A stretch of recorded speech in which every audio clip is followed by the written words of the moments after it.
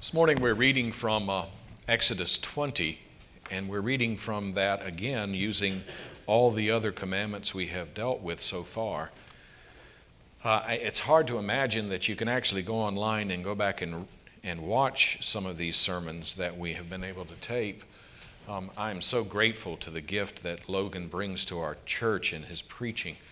And particularly, I think one of the hardest laws in the Ten Commandments that to preach on was the one he had last week. And for those of you who are wondering, no, I didn't set that up. I didn't force him to do that. He chose the passages that he's preaching from as we work together. It is such a joy to work with him and such a refreshment to have the Word of God preached through another who is just as devoted to making certain that that Word is preached accurately and you are encouraged by it. As we go through the Ten Commandments so far, we've seen how God has given these laws that He might show us His holiness. The laws first are given that we might understand God's holiness, who God is, how we love Him, the first four commandments, and then how He expects us out of that love for Him that we would love one another, the last six commandments. And so as we go through the series, we've already dealt with that we are to have no other gods before Him, that we are to not make any graven images of God, that we are not to take God's name in vain, and that we're to remember the Sabbath day and to keep it holy. These are the ways in which we love God. These are things that we can do to love Him. And so in light of that, when you and I think about these next commandments, the fifth being honor your father and mother, that we really are talking about that whole endeavor of making certain that we understand authority that God has given. And as Logan led us through that, we understand we have a duty as those who have authority to treat those under us with respect and to the glory of God, as well as those who have authority over us, that we do so likewise. And then also that we would treat equals, someone who is in equal status to us with the great respect and honor that God expects of us. Well, this morning we're reading from Exodus 20, and we're reading through the Ten Commandments again because my hope is, and our hope together is that as we read the Ten Commandments, they will become ingrained in your heart. Because though we are not made righteous, though we are not saved through the keeping of the law, we are saved through our faith in what Christ did on the cross. The law teaches us how then we are to love God and to love one another. I invite you now, if you would, stand with me and let us hear the Word of God together.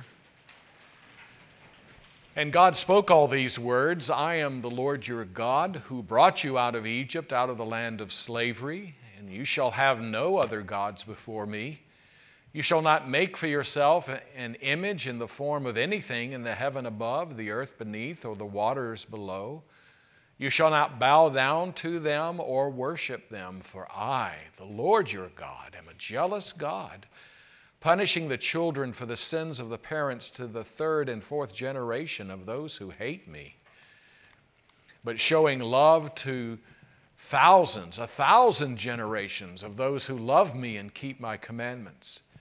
You shall not misuse the name of the Lord your God, for the Lord will not hold anyone guiltless who misuses His name. Remember the Sabbath day by keeping it holy. 6 days shall you labor and do all your work, but the seventh day is a Sabbath to the Lord your God. On it you shall not do any work, neither you, nor your son or daughter, nor your male or female servant, nor your animals, nor any foreigner residing in your towns. For in 6 days the Lord made the heavens and the earth, the sea, and all that is in them, but He rested on the seventh day. And therefore the Lord blessed the Sabbath day and made it holy. Honor your father and your mother, so that you may live long in the land your God is giving you. You shall not murder. This is the word of the Lord. You may be seated.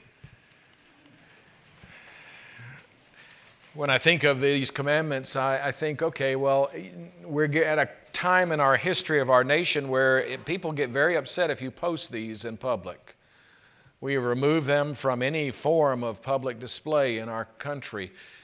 The only place that really you can still find them publicly displayed is, interestingly enough, in the courtroom of the Supreme Court, and in certain places ensconced on marble throughout the area of Washington, D.C. But in every other place in the United States, there has been such a battle to remove the Ten Commandments because, in the words of those who are against them, they say it promotes a religion, and the government cannot promote religion. And so as we've had these legal battles, it's very interesting to me, of all the Ten Commandments that most people would think would be the easiest one to post would be do not murder. Because I don't think anyone in our country is really happy about the idea of someone having to be murdered or someone being murdered.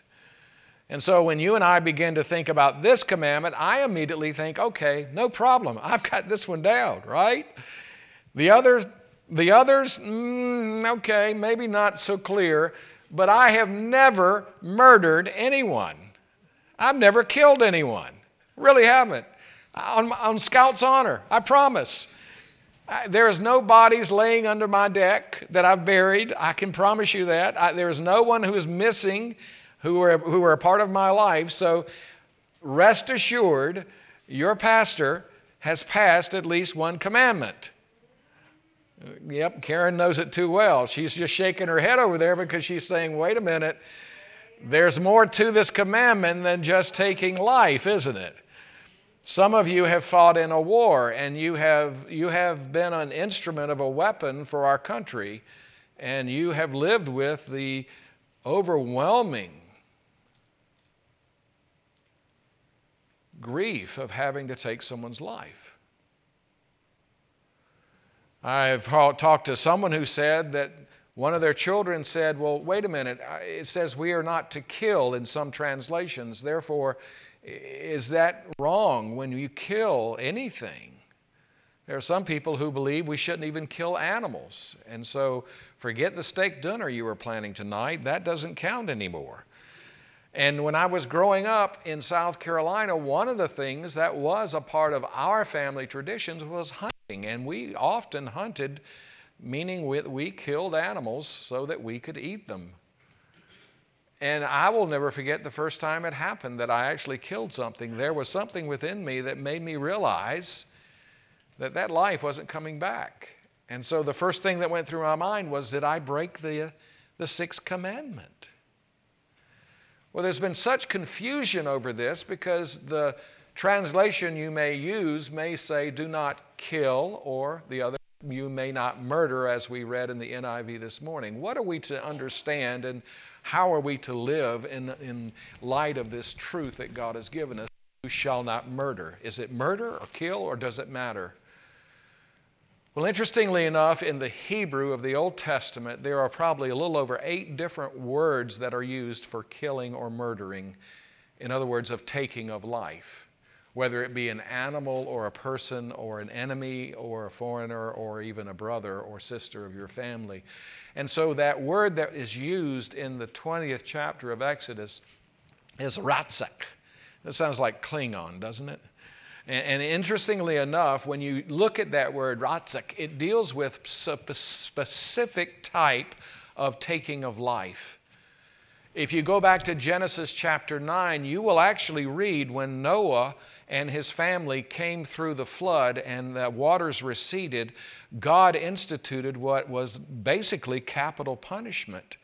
From that point forward, God told Noah and his family that from that day forward, anyone who took the life of an innocent person, their life was required of them. Now, that doesn't mean that capital punishment in our country is therefore an easy thing for us to do. No, not by far. It is never easy to take life. But one of the things that we read in the Bible is that when it comes to the taking of life, there are numerous ways in which lives are required by God to be taken.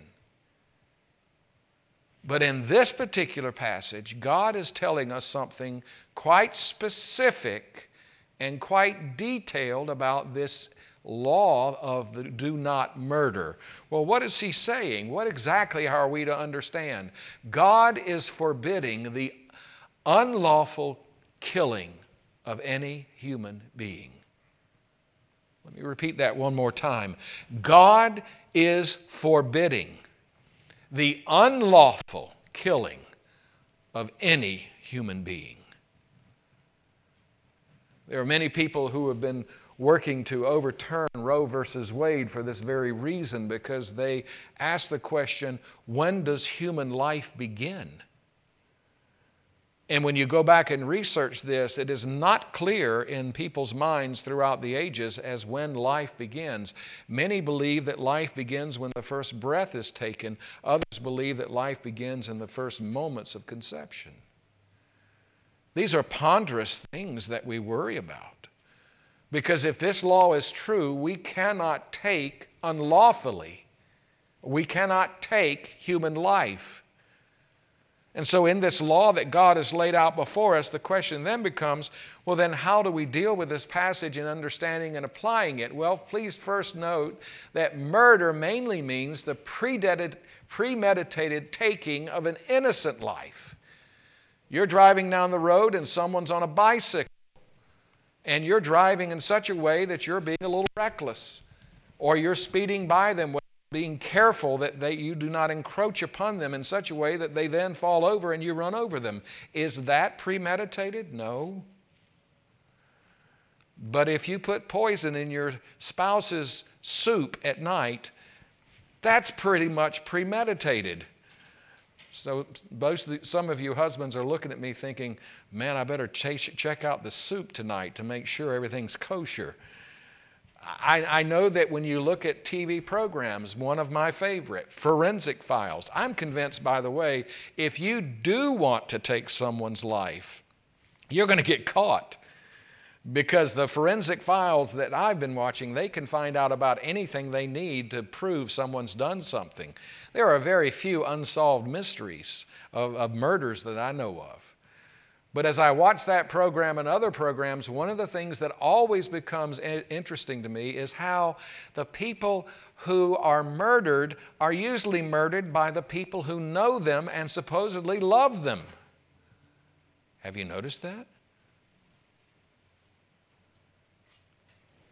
And so when God says you shall not take unlawfully innocent life, he's talking about the ability that humanity has of deliberately killing someone, even an enemy of yours, unlawfully. And this is what God is forbidding the Israelites, that they are not to be a part of that kind of life, because it was evident throughout the entire world that that was the way you advanced. That was the way you gained power, was you eliminated, you knocked off, you killed off whoever was in your way. And so as you and I begin to deal with this whole business of this passage, one of the powerful things that you and I can begin to think about is, okay, if this is true, we're to not to unlawfully take innocent life. Is it just physical, breathing life, or is there something more God is teaching? Ratzik can be used for any form of wrongful death. Well, what does that mean, any form of wrongful death? Any form. Well, let's dig into that a little more clearly. Let's see if we can unpack this so that we understand it in all of its nuance. Please understand, first of all, that when God has directed this, what does God require of us? He says first that we are to do our best to make every lawful effort to preserve our own life. And so if someone comes into your home at night while you're sleeping and they are trying to rob you and you feel endangered and you need to protect your family, God is not saying this is what you're not to do. He says, in fact, you are to. By this law, God is requiring us to protect our families from those who would harm us. And so when you think of self-defense is the one criteria, even in American law, by which people understand that the taking of life is out of a desperate desire to preserve life, not to rob it from others. And so when you and I think about preserving our own life, we take measures to make sure that we eat that we sleep, that we drink, things that are right and pure and good for our bodies. And so we endeavor to make sure that the water we have from the town is clean, that the food we eat from the store is somehow certified.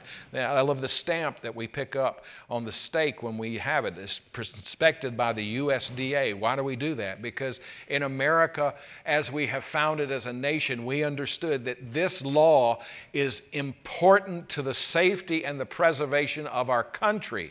And therefore, our government has instituted a way in which we inspect our food to make sure that it will not take the life of those who are innocent. You see how that works? When God says that He expects us to preserve life, not only does He expect us to preserve our own life, He expects us to preserve the life of others. Well, what does that mean? Well, it has various ways of application. I wish I could go through all of them. By that time, you would think I'm a trained lawyer, and many of you would have thrown your hands up and left. But here's one example I can give you. We have a groomer that cuts our dog's hair when he gets very shaggy about twice a year. And when we call and we make an appointment to have the dog taken care of, that person who does this work is relying in their life on their business to operate effectively and efficiently. And so if something happens like that morning when she called and said, I just wanted to call to make sure you're on your way, because Gus's appointment is at 9 o'clock, and it was a Friday morning, and Cindy and I have a day off on Friday, and we both looked at the clock and realized it was 9:10 a.m. I put the phone back to my ear and told Dawn, I just don't think we're going to make it. And she goes, oh. And I said, well, is that a problem? She said, oh, no, I just had scheduled him for this appointment. I don't going to make this up, but don't worry, we'll reschedule. And at that moment, I realized I was breaking this commandment. Why? I was murdering her by robbing her of her business. I had made a vow, a promise, to be at an appointment where this person was relying on that income for her livelihood. And by not showing up, I was threatening her livelihood by doing that. He said, Robert, that's so minute and important. Well, it was to me. And so the next time we had scheduled an appointment, when I wrote the check out and I asked her how much did I owe her, I wrote it for twice as much. I didn't tell her I was going to do this. This was something I felt that I needed to do in light of what I understood from God's law. This is the way I please God. And so as I wrote the check and gave it to her, I rushed out as quick as I could because I knew what was coming, and it sure enough did. Right as I got to the truck, she rushed out and said, wait a minute, you paid me too much. And I said, no, I didn't. No, I didn't. I made an agreement to be here, and I did not keep up my word of my bargain. And no, now I want you to have this money so you're here when I need you the next time. And she said, no, I'm not going to let you do this. And I looked at her and I said, Dawn, wait a minute. You don't understand. This is not about you. And she just, you could almost see the feather that knocked her back. And she looked at me and said, oh, okay. I believe in that moment that she realized that what I was doing was not for her sake. It was not for my sake. It was for the glory of God. Now, what would our country be like if that kind of morality was practiced every day? You call a plumber who's going to come and work in your house, and he says, I'll be there tomorrow. And then tomorrow comes and it doesn't show up. No phone call, no nothing. Or you're an electrician, and you make a promise that you'll be at his house at a certain time. You see how this works, don't you? You see, when God talks about preserving life, what He's talking about is that we would honor God in how we treat others, in the way we give our word and the way we keep our word, but more importantly, that our word would never be used in such a way that we rob people of their livelihood. Now, you're smart people. I don't think I need to apply this to your life. I think you have the Spirit of God in you. I think that you are wise enough to figure this out for yourself. But if God expects us to preserve life, then I cannot idly sit back and watch people steal from businesses. I cannot support those who do that kind of thing. I cannot allow others to believe I would tolerate such behavior, that I would not report such things to the authorities. Why? Because they are violating a principle that God says I am given the right, the responsibility, and the calling to preserve life, not to rob it of others. It's pretty powerful, isn't it? And so when you think of this commandment, it doesn't deal just with the cessation of life that you take from someone's ability to breathe. It talks about preserving them in such a way that they're able to live their life in the glory of God. And so it involves every thought, every feeling, and every action. And so when I'm driving down the road and someone cuts me off and I get angry and I pull up beside them and I give them the holy finger, what am I doing? I'm really kind of violating the law. That's the amen corner. When I go into a store and I see someone putting something in their pocket and walking out, I'm actually becoming an accessory to their stealing because I'm allowing them to do that. One of the things that just surprised me this past year and the violence we've seen in our culture is how in so many cities people were going and smashing windows and taking things and just thinking it was a freebie where they could just walk in and steal tennis shoes or clothing or anything they wanted and then expect those businesses to be there a month from now.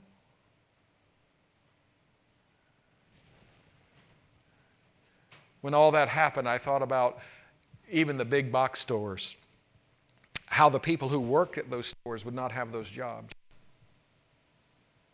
And the truck drivers who drive the materials from the warehouses into those stores, they will not have jobs. And the people in the warehouses who stock that material and load it onto trucks, they will not have jobs. You see how the domino effect happens, don't you? And so in this kind of endeavor, God is showing us clearly that when He says we are not to murder, we are in the business of preserving life, not destroying it. And so as you and I begin to think about this and we apply it, we begin to say, well, what does God forbid? He forbids the taking of our own or anyone else's life except in pursuits of public justice, lawful war, or necessary defense. I must confess to you, I think there's something twisted in my heart because I have enjoyed a series on Netflix called Mind Hunters.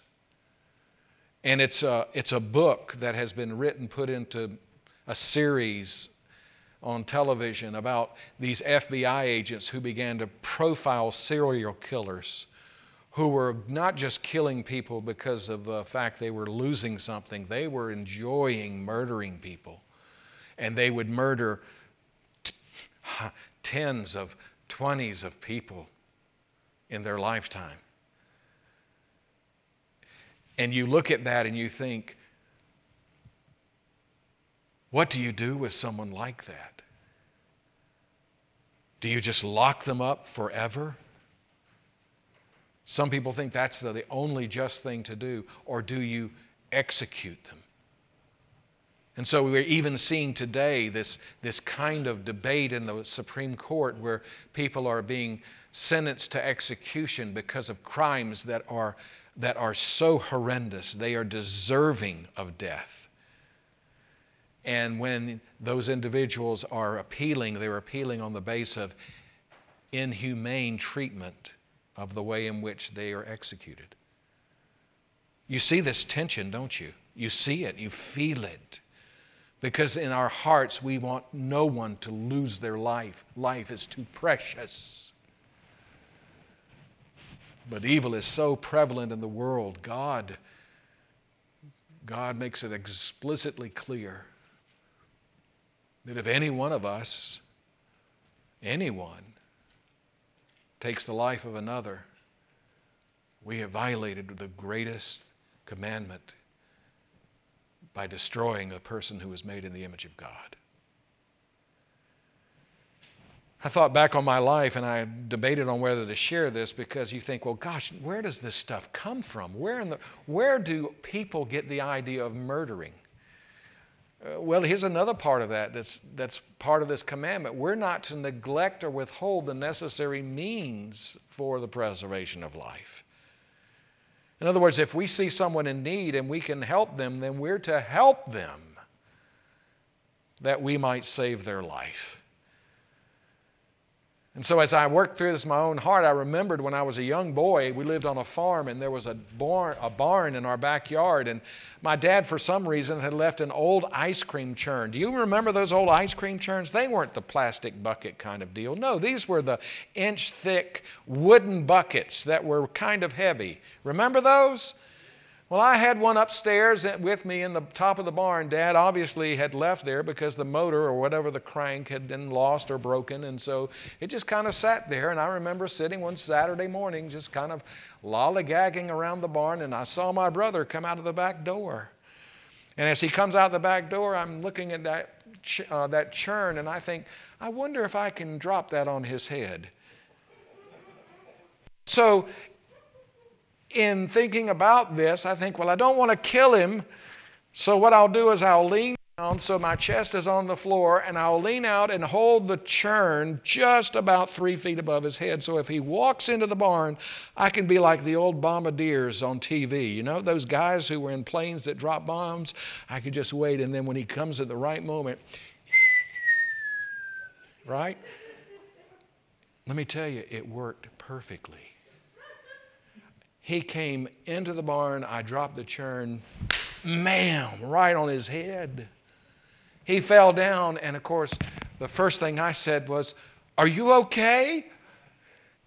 And he looks up and goes, "No, I'm not okay. You just dropped a churn on my head." And I thought, gosh, I wish I hadn't have done that. Now, we believed in spanking. And I still to this day can't figure out why my dad did not just tear my seat up with a switch. Because what I could have done was murdered my brother. I could have left him as a paraplegic. And it wasn't an accident. I don't know about you, but when I look at that in my own heart, it's not that I hated my brother. Or did I?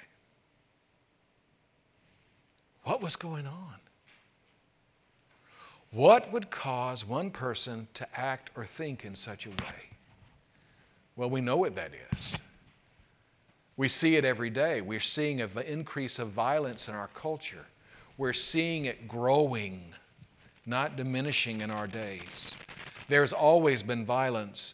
But to the level we're seeing now, we have become so divided in our country that we are talking about assassinating presidents. We are talking about eliminating those who we don't agree with. We are using the internet in ways that God would look at and condemn us with this particular law that He's given, because we are telling people they're worthless, they're useless, they're stupid, they are ignorant, they are inferior. And you say, well, they are, right? Not according to God. In fact, when you look at daily life, you look at entertainment, you look at our culture embracing death, where now we're coming to a place where we are actually talking about the possibility of the benefits of allowing people to die. Look what happened with the governor of New York with this COVID case. People are upset because he has done what? He sent people who had COVID into the weakest, most vulnerable population. Why did he do that? Some people are surmising that he did that as a way for the government not to have to pay for any of their health insurance anymore. And so as this talk of medicine and this talk of insurance and the preservation of our culture, we're seeing more and more that the elderly and the weak are becoming more and more targets of people who are saying they're really not important to the future. They're not important to our sustaining their lives. Where does it come from? It comes from hearts that have turned away from God, who see life not as a gift from God, but as something we have for a while and then we just naturally die and lose. Well, in light of all this then, how are we to really go forward in understanding and applying this law to our own lives? How are we as Christians to live in the days that we've been given? Well, here's some things that I would ask that you would ponder, that you would ask God to work in your own heart as you look through this, because as you think about all that we're doing, Christians have always believed that each person is made in the very image of God. And so because of that, we have a duty to oppose any kind of euthanasia. We have a duty to oppose suicide. We have a duty to oppose any culture that would embrace death as a solution to any life issue. And so in light of that, because of that, we look back to what Jesus said in Matthew. And in Matthew, he writes these words, which really are not a changing of the law that God's given. It's an amplification and explanation of what God intended in the beginning when he gave this commandment. And listen to Jesus' own words concerning it. He said, "You have heard it said to the people long ago," meaning back in Exodus 20, "You shall not murder, and anyone who murders will be subject to judgment. But I tell you that anyone who is angry with a brother or sister will be subject to judgment." You notice it? And so this law really begins to address the real problem in the human heart, and that is anger. Well, is anger a sin? No. But what we do with it is a sin. What do I mean? Well, read on. "I tell you that anyone who's angry with his brother is subject to judgment. Again, anyone who says to a brother or sister, 'Raka.'" Well, what is that? Useless, empty-headed, ignorant, stupid. You could go into more probably flowery terms, but I won't use them from the pulpit. Anyone who says to his brother, "Raka," is answerable to the court, and anyone who says, "You fool," will be in danger of the fire of hell. Therefore, if you are offering your gift at the altar and there remember that your brother or sister has something against you, leave your gift there in front of the altar. First, go and be reconciled to them, then come and offer your gift. Settle matters quickly with your adversary who is taking you to court. Do it while you're still together on the way, or your adversary may hand you over to the judge, and the judge may hand you over to the officer, and you will be thrown into prison. Truly, I tell you, you will not get out until you have paid the last penny. What is Jesus applying here? Can you hear it? He goes so far as to say three things that are vitally important for us to understand from the passage that we're reading this morning. First, you and I must deal with our anger differently than we once did before we came to faith in Christ. That really the root of murder, the real root problem that murder is evidence from, is our anger. Not that anger is sinful. Sometimes you should be angry, but never as an excuse for us to then become God and judge and pronounce judgment on anyone.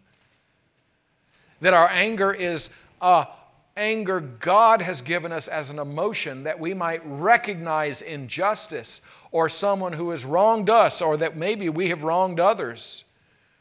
That anger is a legitimate emotion of the human heart. But here's the difference when Jesus says we recognize that anger. It will lead to murderous motivations undealt with. Unresolved anger will lead us to a breaking of relationships with each other in the church. Unresolved anger will break the fellowship of the people of God. It will cause us to look at one another and say, you are not worth my time, energy, and much less the grace of God. And that is a heart that is filled with sin.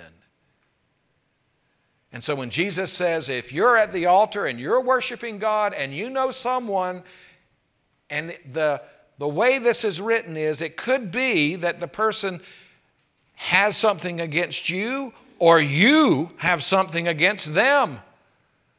Jesus says, in either case, if you're in the middle of church and someone has hurt you or you have hurt someone else, leave the worship of God and go and reconcile quickly. Why?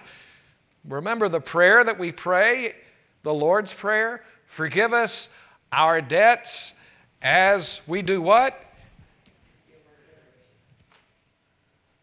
There it is. And so any unresolved anger in our hearts,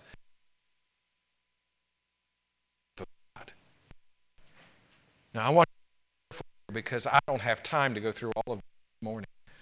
Some of you have been wounded and injured people, and you have every right to be angry. And you are unable to go to them and confront them any longer because of a death or the distance or whatever else might be there. Please understand, God still wants you to come to Christ and allow Christ to help you deal with this anger. Because it will sap your soul. It will rob you of your joy. It will rob you of your life. But most importantly, Jesus says, when we know that there has been something that has caused a breach in our relationship with a believer or a non-believer, the best solution is to fulfill the commandment, do not murder, by going to that person one-on-one and saying, I need to talk to you. In fact, Jesus gave that very instruction. It's written in our book of order as Presbyterians that if someone has violated the law or defamed the name of Christ, there is to be someone to go to them and say, this is what you've done, please turn back to God. And if they resist, they say, I don't want to hear this, then you take a witness and you go back again and say, we want to give you one more chance to repent. And if that person will not do it at that point, then you go back to the elders and the elders will go. And if they don't do it then the whole church says, we're now no longer acknowledging this person as a member of Christ's church. Why? Because they will not reconcile with their brothers. You see how dangerous this is? And so when Jesus talks about this whole business of dealing with this law, he wants you and I to understand that if we harbor any anger with anyone, and we refuse to reconcile, we are actually refusing to submit, to love, to represent God in the world. And so reconciling was with others is God's method of saving your life. When I was growing up, my father and I had come to a place where we were at odds with each other.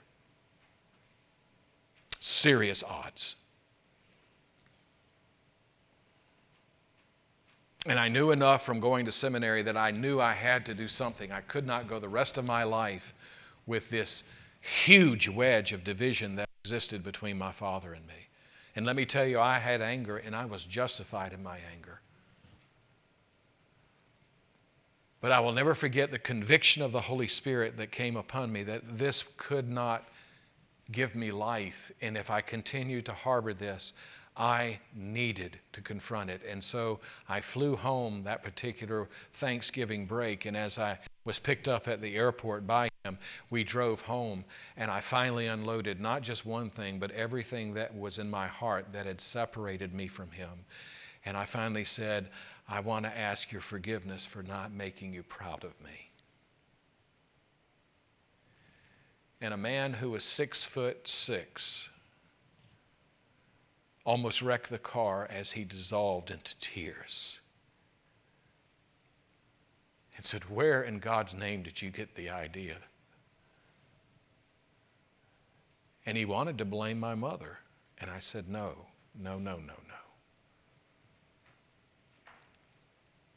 And so as we unpack the rest of the story, it was the beginning of the healing of both of our souls. This is the way God works in restoring your families. This is the way that God works in freeing you from those emotions that are so deeply bound in your heart. And until you ask God to help you not only clear the air with those that you have animosity with, and if you're unable to, forgive them, you will find that you will deal with your problem by murdering others. Sin is never stagnant. It always bleeds over into other things.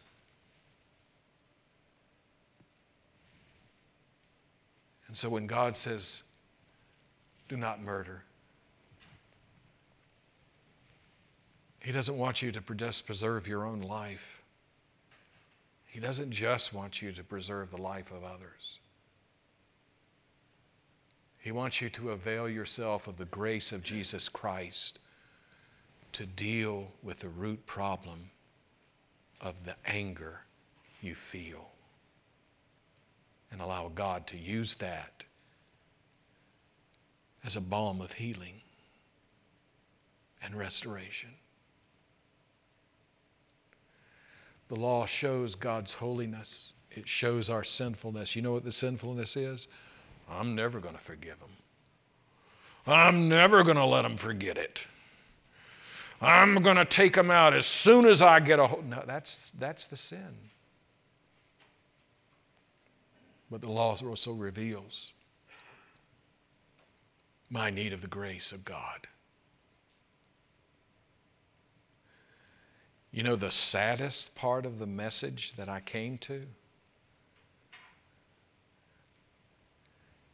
I could easily point out how people have wronged me. But it really took some thinking to think about how I might have wronged other people.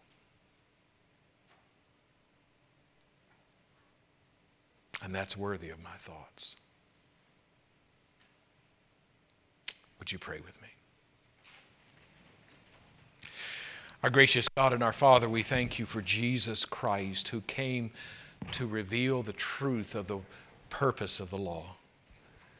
And that in that beautiful passage of Matthew, God, you offer us such opportunities for healing.